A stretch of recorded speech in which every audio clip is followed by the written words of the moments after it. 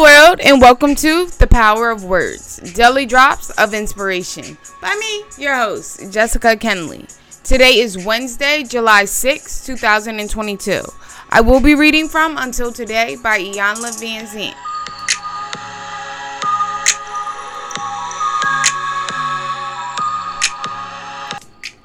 I will gain more understanding when I realize, as long as I have an emotional attachment to a goal, I am attached to the fear of not achieving the goal. How do you relieve or release the pain associated with a relationship or experience that goes sour? Try saying, "It just didn't work." You can make yourself crazy trying to figure out why, or you can simply accept that it didn't. The choice is yours. How can you overcome the pain of disappointment? How about acknowledging that perhaps you were not as clear as you needed to be? Or perhaps you were expecting more than you knew you could get? Once you can muster up enough courage to acknowledge your part in what happened, try saying, "It just didn't work." How do you live through betrayal by a loved one or someone you trusted? You can choose to see yourself as a victim and the other party as the villain, but is it going to make you feel any better? Probably not. How do you move out of the past and beyond the fear of what happened before and what could happen again? Why not try one self-loving, one self-honoring step at a time? Admit what has not worked without any emotional attachment to why.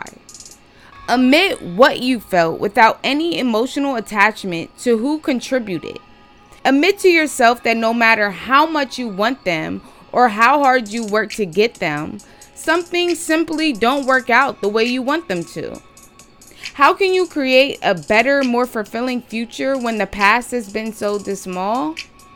Well, if you want to do better today than you did yesterday, you simply must believe you deserve it. Until today, you may have believed you had to run away from the past. But just for today, accept your past by using what you have learned to create a vivid picture of what you want and deserve. Today, I will love myself, listen to myself, and expect the best from myself and for myself. Today, I would like all of you who are listening, and if you're willing, if you want to tell yourself, today, I will love myself, I will listen to myself, and I will expect the best from myself and for myself.